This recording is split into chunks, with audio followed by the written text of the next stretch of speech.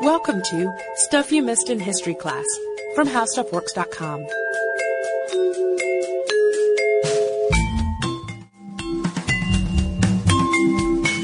Hello and welcome to the podcast. I'm Deblina Chakraborty. And I'm Sarah Dowdy.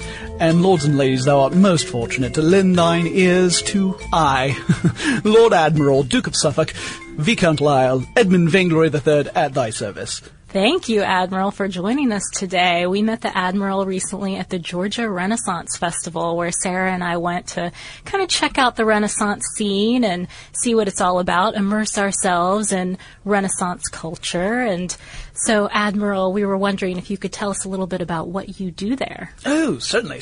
Well, of course, as Lord Admiral, I am in charge of His Majesty's Navy, His Majesty, of course, being Henry VIII, King of England, King of France, Defender of the Faith, Lord of Ireland. You might have seen him. He's on all the coins. Nice fellow. Lovely fellow. He's also got a lovely wife, Anne Boleyn. She's got a good head on her shoulders. Wonderful lady. Indeed. And 'tis my duty to oversee his navy. Now, of course, being King Henry VIII, his navy consists of 8 boats and a fish, so it's not terribly taxing. The Mary Rose, too. We've discussed that one before. In faith, named after his sister. Yeah.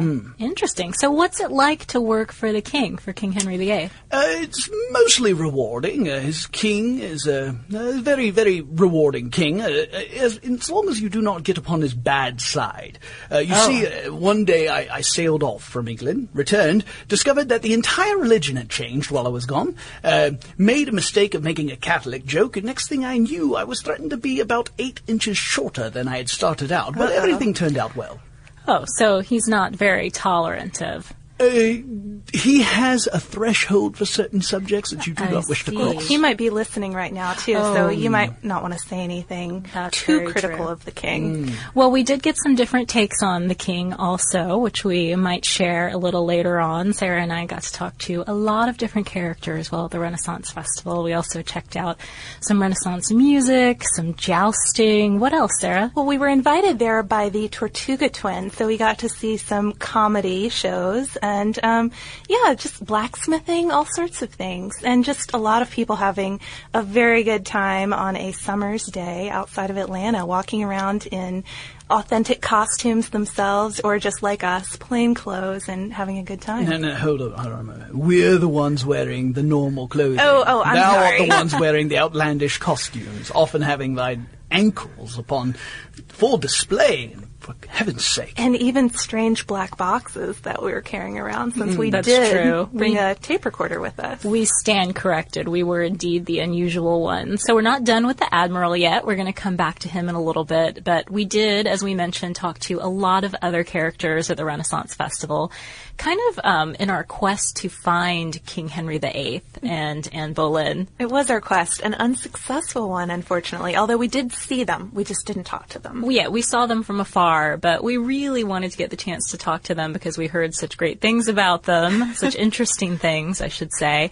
But I have to say, Sarah, I thought that one of the most difficult parts about the Renaissance Fest was just getting to everything that we wanted to go to. Yeah, well, and that was partly because we had a mission and we had certain things we wanted to see. I think most of the people there were just sort of taking it easy, munching on a turkey leg, and just stopping wherever they were interested. Not running around with a microphone like crazy women. We were the only people with that. But one of the people that we did run into, luckily, was the friar. We didn't intend to, and we just happened upon him at the tavern. And he was definitely one of the most colorful folks that we ended up talking to, and he gave us some insight on a lot of things, including religion, of course, which the Admiral touched on a little bit, and our favorite topic, the King and Queen. Here's what he had to say. What was your name again? Friar Finnegan of the Bawdy Bodacious Bothersome Brown Bohemian Brethren, but you may call me Friar. So how do you know the King and Queen? Oh, well, you see, seem to know them well. I have heard rumor that King Henry is actually thinking of starting his own church. I find that very Protestant of him. Very Protestant of him, yes. He doesn't like the Pope very much either. So I was brought here to Newcastle so that I could actually help the king understand that what he feels is really true. There's no reason to give money to the Holy Roman Empire when you're trying to build up your own church. I just wish he'd keep his hands off the Abbey. So we have no gold in the Abbey. We have no gold in the Abbey. We bury it out back. Gotcha. Don't tell the king. Gotcha. So how's that going? It's quite well, actually. The burials are going quite well, yes.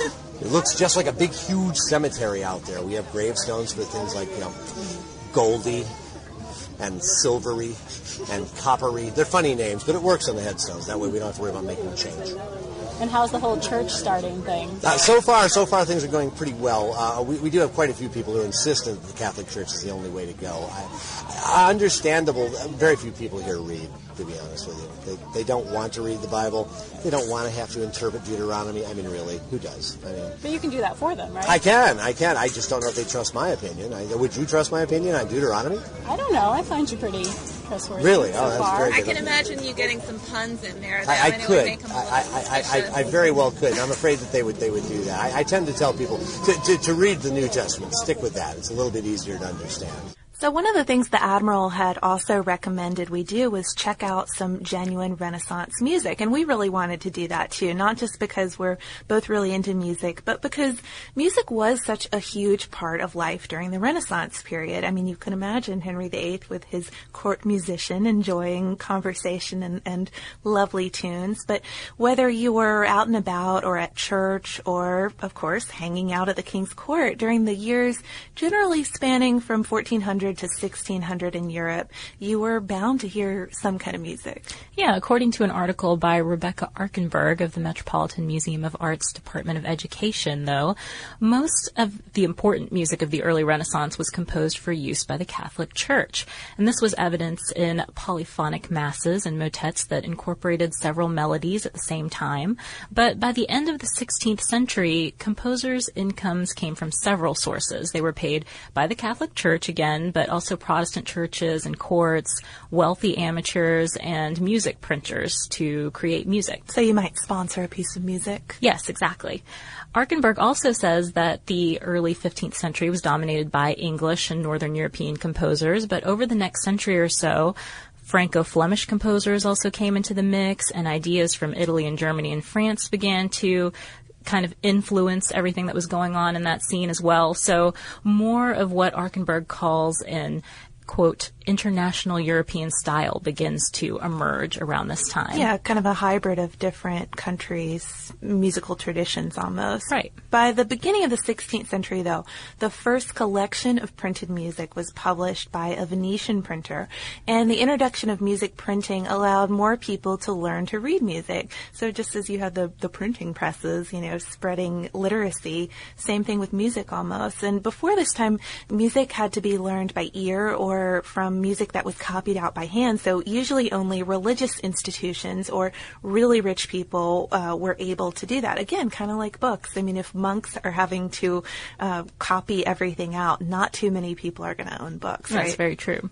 That century also saw the use of several musical instruments, including the viola da gamba, which was a newer one, the lute, the recorder, the harpsichord, and the organ. And more instrumental music also came on the scene and was developed during these years. Before this time, instruments were typically for vocal accompaniment, so that was something a little bit different. To get an idea of how Renaissance Festival performers might recreate the music of this period, we talked to Renaissance Festival performer Luca Callo about the music that he plays, which is Renaissance inspired, and how he pulls that off. I mean, he didn't learn these songs by ear, so we wanted to learn, first of all, where he finds his music, how he chooses it, and then how he makes it come to life. And here is what he told us. All of the pieces except for one or two are actually historical songs. Period pieces that I have learned mostly off of other performers that I admire and look up to. So I learn a lot of pieces orally, like most musicians of the period would have done, and then try to do them in my own way and come and play. But yes, all of them except two are period pieces. Awesome. So how did you learn these? A lot of other Ren Fair performers and people that play in the SCA, historical reenactment groups. And have you had to do any particular historical research to play them in the style of the period? Have you? A little bit. My guitar is strung and tuned like a lute, so I have been learning off of lute tab. And so I can play a lute style piece, and just a lot of listening to period pieces, whether it be off of sheet music that is replications of pieces or off of other performers that do period style music. Acércate, mi querida, salvadora de mi vida. Acércate, mi querida, salvadora de mi vida. Descúbrete y háblame secretos de la tu vida. Descúbrete y háblame secretos de la tu vida. So that was great to talk to Luca Kahlo and learn a little bit more about the music we were likely to hear in the Renaissance. But the other thing we couldn't leave the festival without doing was check out jousting. And actually, I think besides meeting the king and queen, jousting was probably the experience that was recommended to us most and the thing that we were just most determined to do. And it definitely seems like the main attraction at Renaissance Festival. And they have several jousting tournaments throughout the day, so I imagine people come and check in periodically because the storyline progresses throughout the day, too. It's not like you're seeing the same tournament 3 times. Right. Most people at least have an idea of what jousting is and have maybe seen an example of it in a movie or something. It generally conjures up images of 2 knights charging toward each other with a lance, each aiming for the other's shield, trying to knock his opponent off the horse. I mean, we've all kind of seen some iteration of this. Like that. Jousting appears to have started out in the Middle Ages, though, actually, around the beginning of the 12th century. And in its earliest form, which I didn't know this before, it wasn't a one-on-one thing. According to Nigel Saul in History Today, early jousting tournaments were chaotic competitions between groups of knights. That teams would sometimes consist of hundreds of knights who were using these tournaments as a way to kind of bond or unite themselves as fighters. So, as you might have imagined, it has its roots in war training. And that does make sense if you think that's more likely to be the condition of the battlefield. It's not going to just be the 2 knights out there all by themselves. Very true. But Saul points out that even at those early jousts, there was an element of entertainment there because there were audiences for them.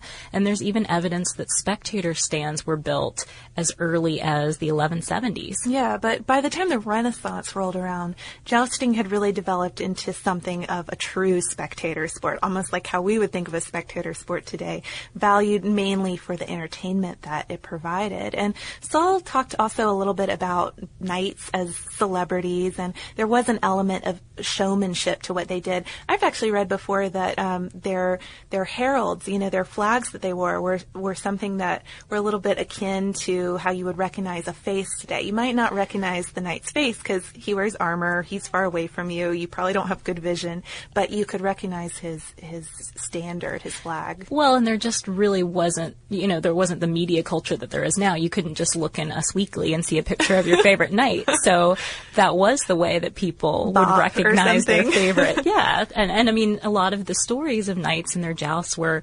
proliferated through stories that were told about them or stories that were written about them. Yes, or songs. So we got a little bit of a taste of the celebrity culture at the Renaissance Fest, as Sarah mentioned earlier, at the joust that we witnessed.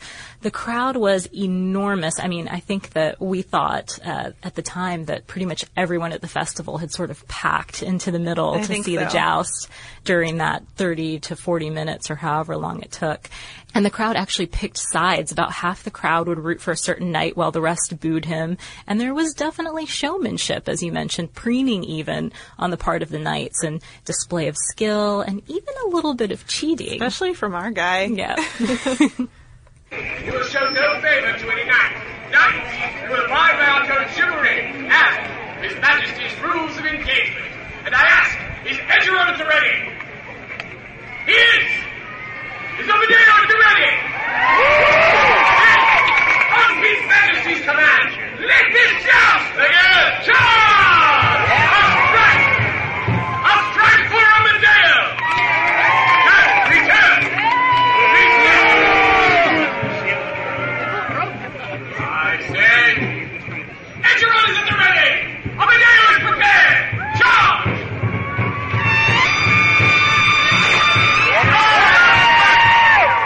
Again, a strike for Obadiah! Knights return!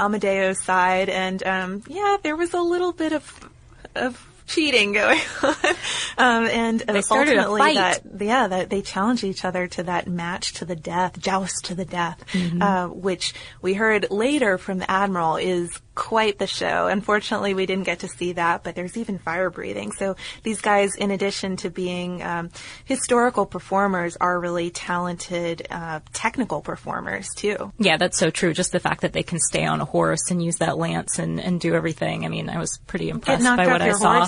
Several times a day. Yeah, and keep on going. But another personal highlight for us of this festival was getting to meet a couple of listeners. That's always a highlight for us whenever we're out and about. And it was Ron and Ricky, and they were actually the ones who invited us to the festival in the first place. They perform at the festival as part of an act called the Tortuga Twins, and we got to see them put on a funny parody of Robin Hood, incorporating members of the audience. Luckily, not us.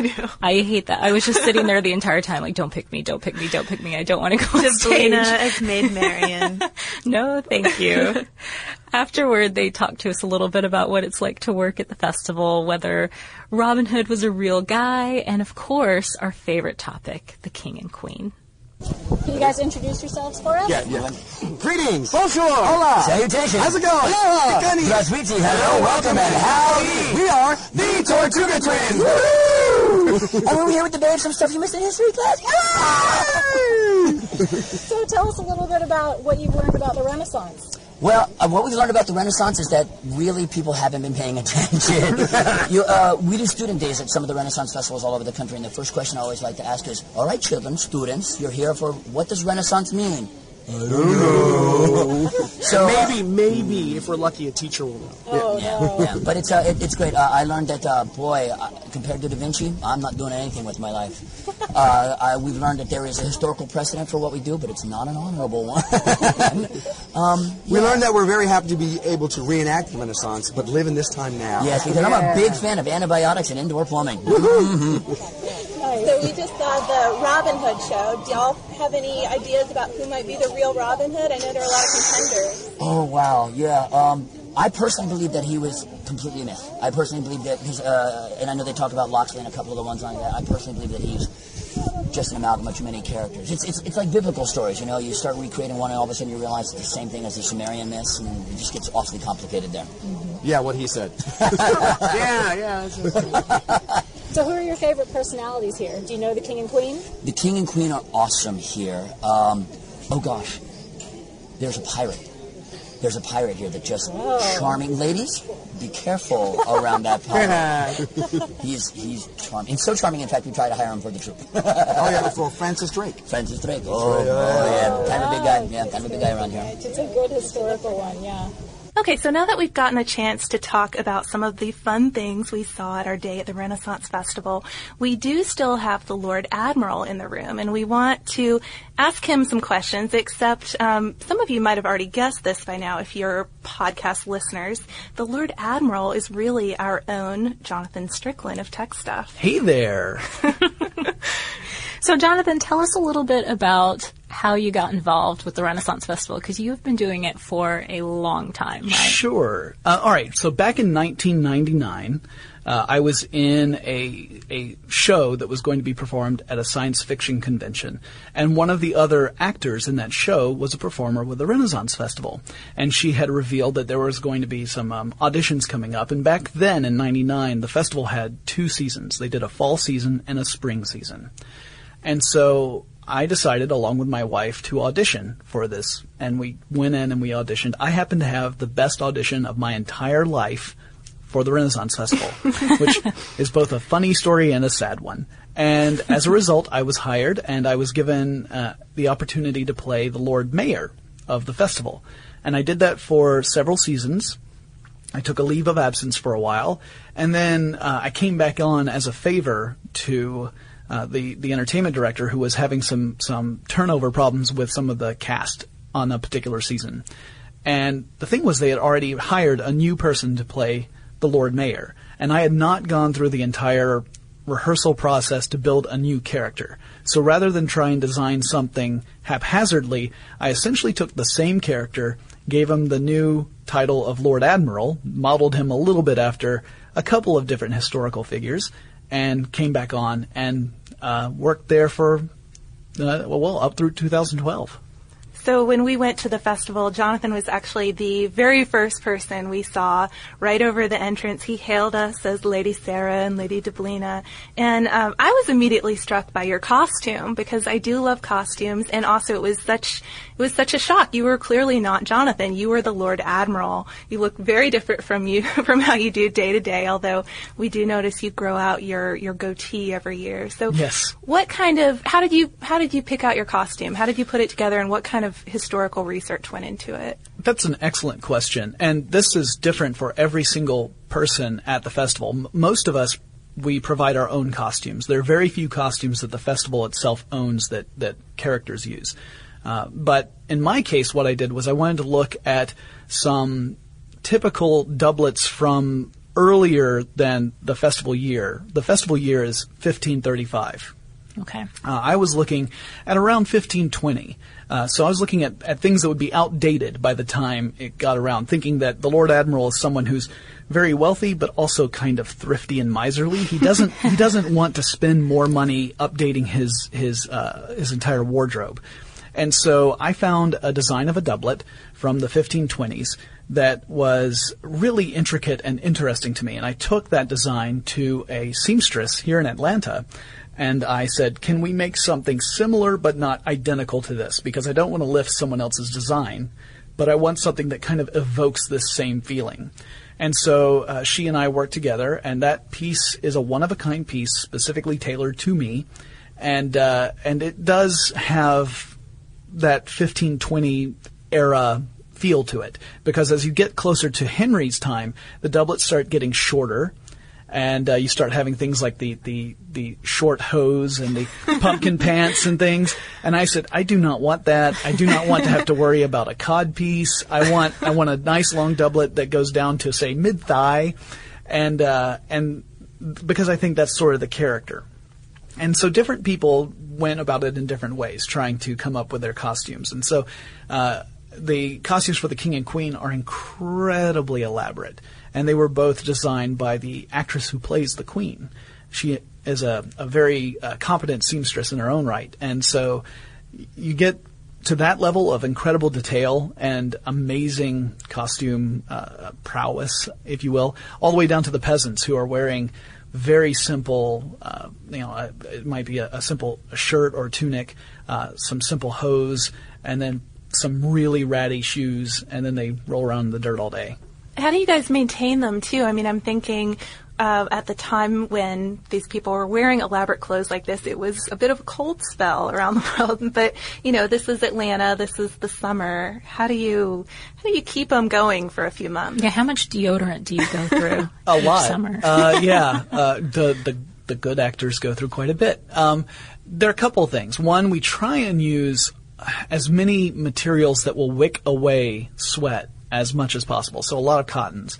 You want to try and keep things as cool as possible considering the weather that we get in Georgia. Another part is that we maintain our own temperatures by drinking lots and lots of ice water. So we have ice water stations hidden around the festival so that we can go and quickly fill up our mugs. Everyone is required to have two things. You're required to have a hat and you're required to have a mug. And the mug is so that, you're supposed to keep it at least half full of ice water all day long. So if you start getting low, you're supposed to go back and refill as soon as you possibly can. That helps a lot. Also, just pacing yourself, staying in the shade, just general rules that you learn as a performer. Also, you learn very quickly you don't want to go all out 110% from opening gate through lunch because you'll be completely burnt out and you'll have nothing left for the second half of the day because we're open from 10:30 in the morning until about 6:30 at night, and you're on that entire time. So temperature aside, what is it like to be part of that world for that many hours a day for so many weekends out of the year? On a good day, it's amazing. So on a good day where there are a lot of people and they're playful, you get re-energized by the fact that people will play with you, especially kids. They have no sense of self-consciousness. They buy into it being silly. They understand it's silly, But they love being silly, and the actors love being silly too, so it really helps. When you run into adults who kind of have that they've built those barriers up where being silly feels like it's not right, that gets a little more challenging. And on slow days or days where the weather is a little rough, that can be the biggest challenge. It's not the fact that you're out there in those conditions. It's the fact that the audience is in those conditions and they are less prone to playing. Little grumpy. Yeah. And so it means you have to work extra hard to connect with your audience, and that is what is exhausting. Gotcha. So in addition to costumes, what sort of historical research goes into building your character? That's an excellent question, too. And again, this depends very much upon the sort of character you play. Let me go through the character building process really quickly. It's pretty simple. So you audition, and once you audition, the production staff gets an idea of where you might fit within the hierarchy of the festival. Whether you might, you tend to skew as more of a noble character or more of a peasant character, perhaps one of the middle class. The idea being that where would you be the most entertaining? So once we figure out where you're the most entertaining, then we start to figure out what role should you fill in the festival. And all of our characters are very, very focused on specific roles. And you'll notice it immediately. For example, the fashion consultant to the Queen is obsessed with the color pink, and she ties pink bows on anyone who stands still long enough for her to do so. And that's a fun character trait. So in that sense, you're really concentrating on the entertainment factor first, and historical accuracy maybe fifth or sixth. It's not even second, really. Once you get to that, though, you then have to start thinking, all right, well, we've settled the year as 1535. How would this silly character, how would this character inhabit that world? Now, in my case, I'm playing the part of a Lord Admiral. Now, there's an actual historical analog to that, which I obviously could not be, because the Lord Admiral at the time of 1535 is Henry VIII's illegitimate son, who was a teenager at the time and only lived to be about 15 or 16 years old before he died. So I can't pass for a teenage kid anymore. I'm in my 30s, and that ship sailed a long time ago. So there are certain things I have to sacrifice. And it's always interesting when I run into people who have enough historical background to ask me tough questions about the actual roles that I play. So I've had people ask me about Lord Admiral questions where they clearly knew their historical stuff, and I get to make up answers.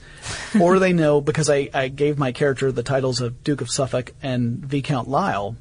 That's Charles Brandon, who married one of Henry's sisters clandestinely. That's right. I had someone ask me about that. Says, could you comment upon Henry's sisters? And I thought, oh, you're trying to trap me. The king's sitting right next to me. Oh, no. So I very gently got out of that before it became too big of a bit, because the king, the guy who plays the king, is sharp, and he knows his stuff too. And he would have no hesitation in bringing me in front of everybody and punishing me in some way. I did get banished on my last day. Oh, dear. Yeah. They cut my beard off in front of everybody and banished me from the kingdom. Yeah, I noticed that the beads are gone by now. Yep. It's funny, though, we were talking about historical inaccuracies with you earlier, too, and I wondered if you would just go over some of those and then go over, how often do people call things out, too? I mean, you're talking about people who clearly know their history, but do people ever come up to you with just random things about the festival that they consider inaccurate? Teenagers are really good about that. Teenagers really fresh out of love history class, or they just like to try and push your buttons. So they'll point out, first of all the food at the festival. I mean, you're talking about food that is not period at all, and you wouldn't want it to be. Turkey legs aren't period? Yeah, or potatoes, which haven't made their way back to England yet, or tea. Tea is not, people think about it. The Queen loves her tea, despite the fact it's a complete anachronism. Or the fact that we'll quote Shakespeare, who was not yet really a thing in 1535, not being born. There are a lot of little inaccuracies. And again, the focus of the festival is entertainment, not education or historical accuracy. That's why we have this love-hate relationship with the Society of Creative Anachronism, which is a nonprofit organization that's all dedicated about educating about the Middle Ages up to the Renaissance. and including some stuff in the Renaissance as well. And they kind of look down their nose at us, and some of them anyway. And the response is essentially, this is really, it's entertainment first, and we do not pretend otherwise. It is a Renaissance-themed entertainment venue. And so the food, definitely not, period. A lot of the costumes aren't as well. I went early with mine, so I felt like I was all right. Although I did wear a Cavalier hat, which was well outside the period of Henry VIII. But a lot of the Queen's dresses and her ladies-in-waiting, they had bum rolls, which were not really used in female clothing, until almost 100 years after when the festival is set. But it's an idea of creating this picture that people think of when they think Renaissance. How That's you what's imagine the important. Renaissance, and sort of, I guess, almost combining the whole long period of the Renaissance into one date. And you'll see characters. Leonardo da Vinci was there. Right. We saw him who too. Who would have been dead almost 2 decades by then. Yeah, he's very lively for a corpse. He's great. The actor who plays him is great. And you'd also see things like you'd see people wearing costume from different parts of the world and in different eras. So it's not just the Renaissance of England that is represented. You'll see clothing that is more Italian in design. A lot of belly dance coin skirts. Yeah, very popular. Okay, so that being said, there is an educational aspect to the festival too, though, right? Yeah, we have a student day every year, and this is a day when schools can send busloads of students to the festival, and we have a series of shows that are very much educational, where we talk about historical events. There's one that's about the wives of Henry VIII, and they give a quick rundown of all the different wives, their fates, why did Henry VIII have that many wives, what happened to each one, and there's also a little fun in that. Anne of Cleves is traditionally played by a man. But, there's that. There's also a presentation that's all about superstitions during the Renaissance. There's one on the manners and mannerisms of people during the Renaissance, talking about the various customs and why they are the way they are, and why some of the things we do today are related to what went on in the Renaissance. So there is an educational part of the Renaissance Festival, but on a typical Renaissance Festival day, it's not as big a role. Although we have people come in and ask us questions. The King and Queen have their own little throne room area, and they're there throughout the day at different parts of the day. And we often have people come in and ask us questions then, and we're more than happy to answer them to the best of our ability. And that's one thing, again, that the King and Queen are very good at. They remember who remembers more about different sections. Oh, Lord Admiral, why do you not answer that question? Oh, I'd be most happy, Your Majesty, to address this issue. Nice. Well, you don't refuse the king ever, right? Never. You never. No, you make it up if you don't know it. So, but if you make it up and you make it silly enough, people will buy it. Right. Well, we were talking to the Tortuga twins, actually, a little bit, and they were telling us some of the things that kids are surprised to learn on those student days. Is there anything that you think is kind of shocking that people don't know when they come in? Yeah. There's a good example where one of the kids piped up, and it was a sort of a know-it-all type kid, which I identify with immediately. That's my personality right there. But this know-it-all kid... We would never say that. No, but it's fine. I'm a self-identifying know-it-all. And I've also been in this position. This was a know-it-all who had something incredibly wrong. And so he was looking at Henry VIII and had identified this is King Henry VIII, and pipes up with, "Where's Marie Antoinette?" Oh, dear. Yes. And whereupon I actually watched Henry VIII as an actor named John. I watched John's face turn about 8 shades of red, where he finally was able to formulate a response that had no inappropriate language in it, and explain that that's not the right time period. The future. Right, not the right time period, not the right country, and that the young person should perhaps put down the iPad and pick up a book. Oh. That was the end of his little tirade, as I recall. Well, but we don't want to say that, because maybe the kids should listen to the history podcast. Well, that would also help.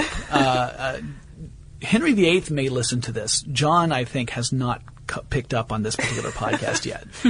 So what are you going to do now that you're retiring from the Renaissance Festival? How are you going to keep your Renaissance fix going? I mean, I'd imagine after all these years, you've developed an even healthier interest than a typical English major would have in the Renaissance. Sure. Well, one is that it looks like I'm still going to have a hand, at least in writing some of the scenario for the Renaissance Festival. Now, at the Georgia Festival, we have sort of a story that progresses throughout the day. And that story is something that you can follow if you want to. And it's not necessary for you to enjoy the festival. If you don't encounter the story, that's fine. But if you want to, you can follow along. I will still have a hand in that. And I'll probably show up at least once or twice to do a guest performance. And also, I mean, I'm still an actor, so occasionally I'm going to go out and audition for shows that may have something to do with the Renaissance. I do love Shakespeare, so I'll probably audition for more Shakespeare shows. Beyond that, I think I will go as a patron and enjoy my time there as in plain clothes and being able to leave whenever I want. Maybe you'll break out the Admiral costume at one of our Halloween days in the office or something. Maybe. I think Christmas I wore it. Maybe. The Christmas party, Yeah. even better. I think I wore it once I guess I never did bring it all into the office because it's heavy. I mean, when you add in everything with the boots and the doublet itself is quite heavy.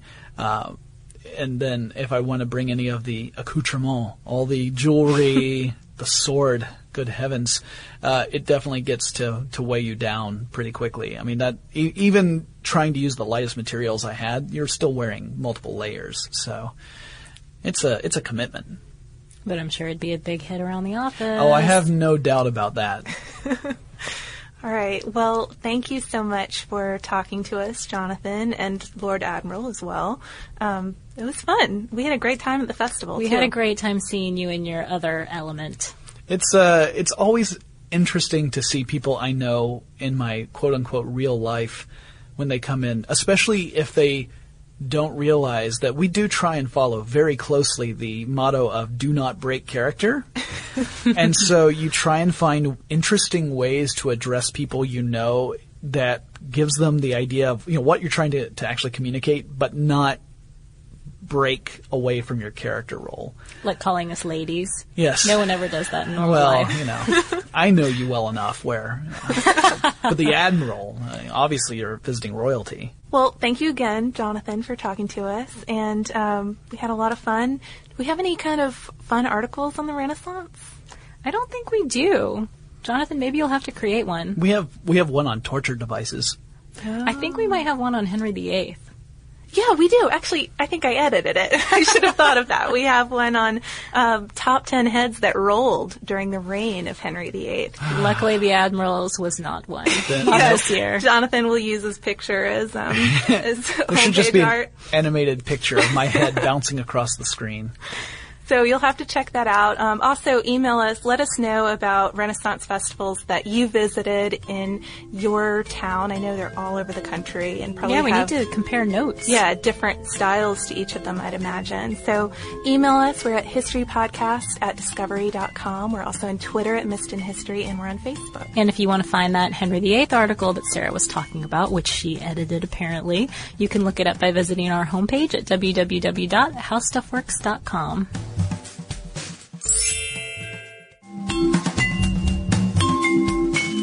For more on this and thousands of other topics, visit howstuffworks.com.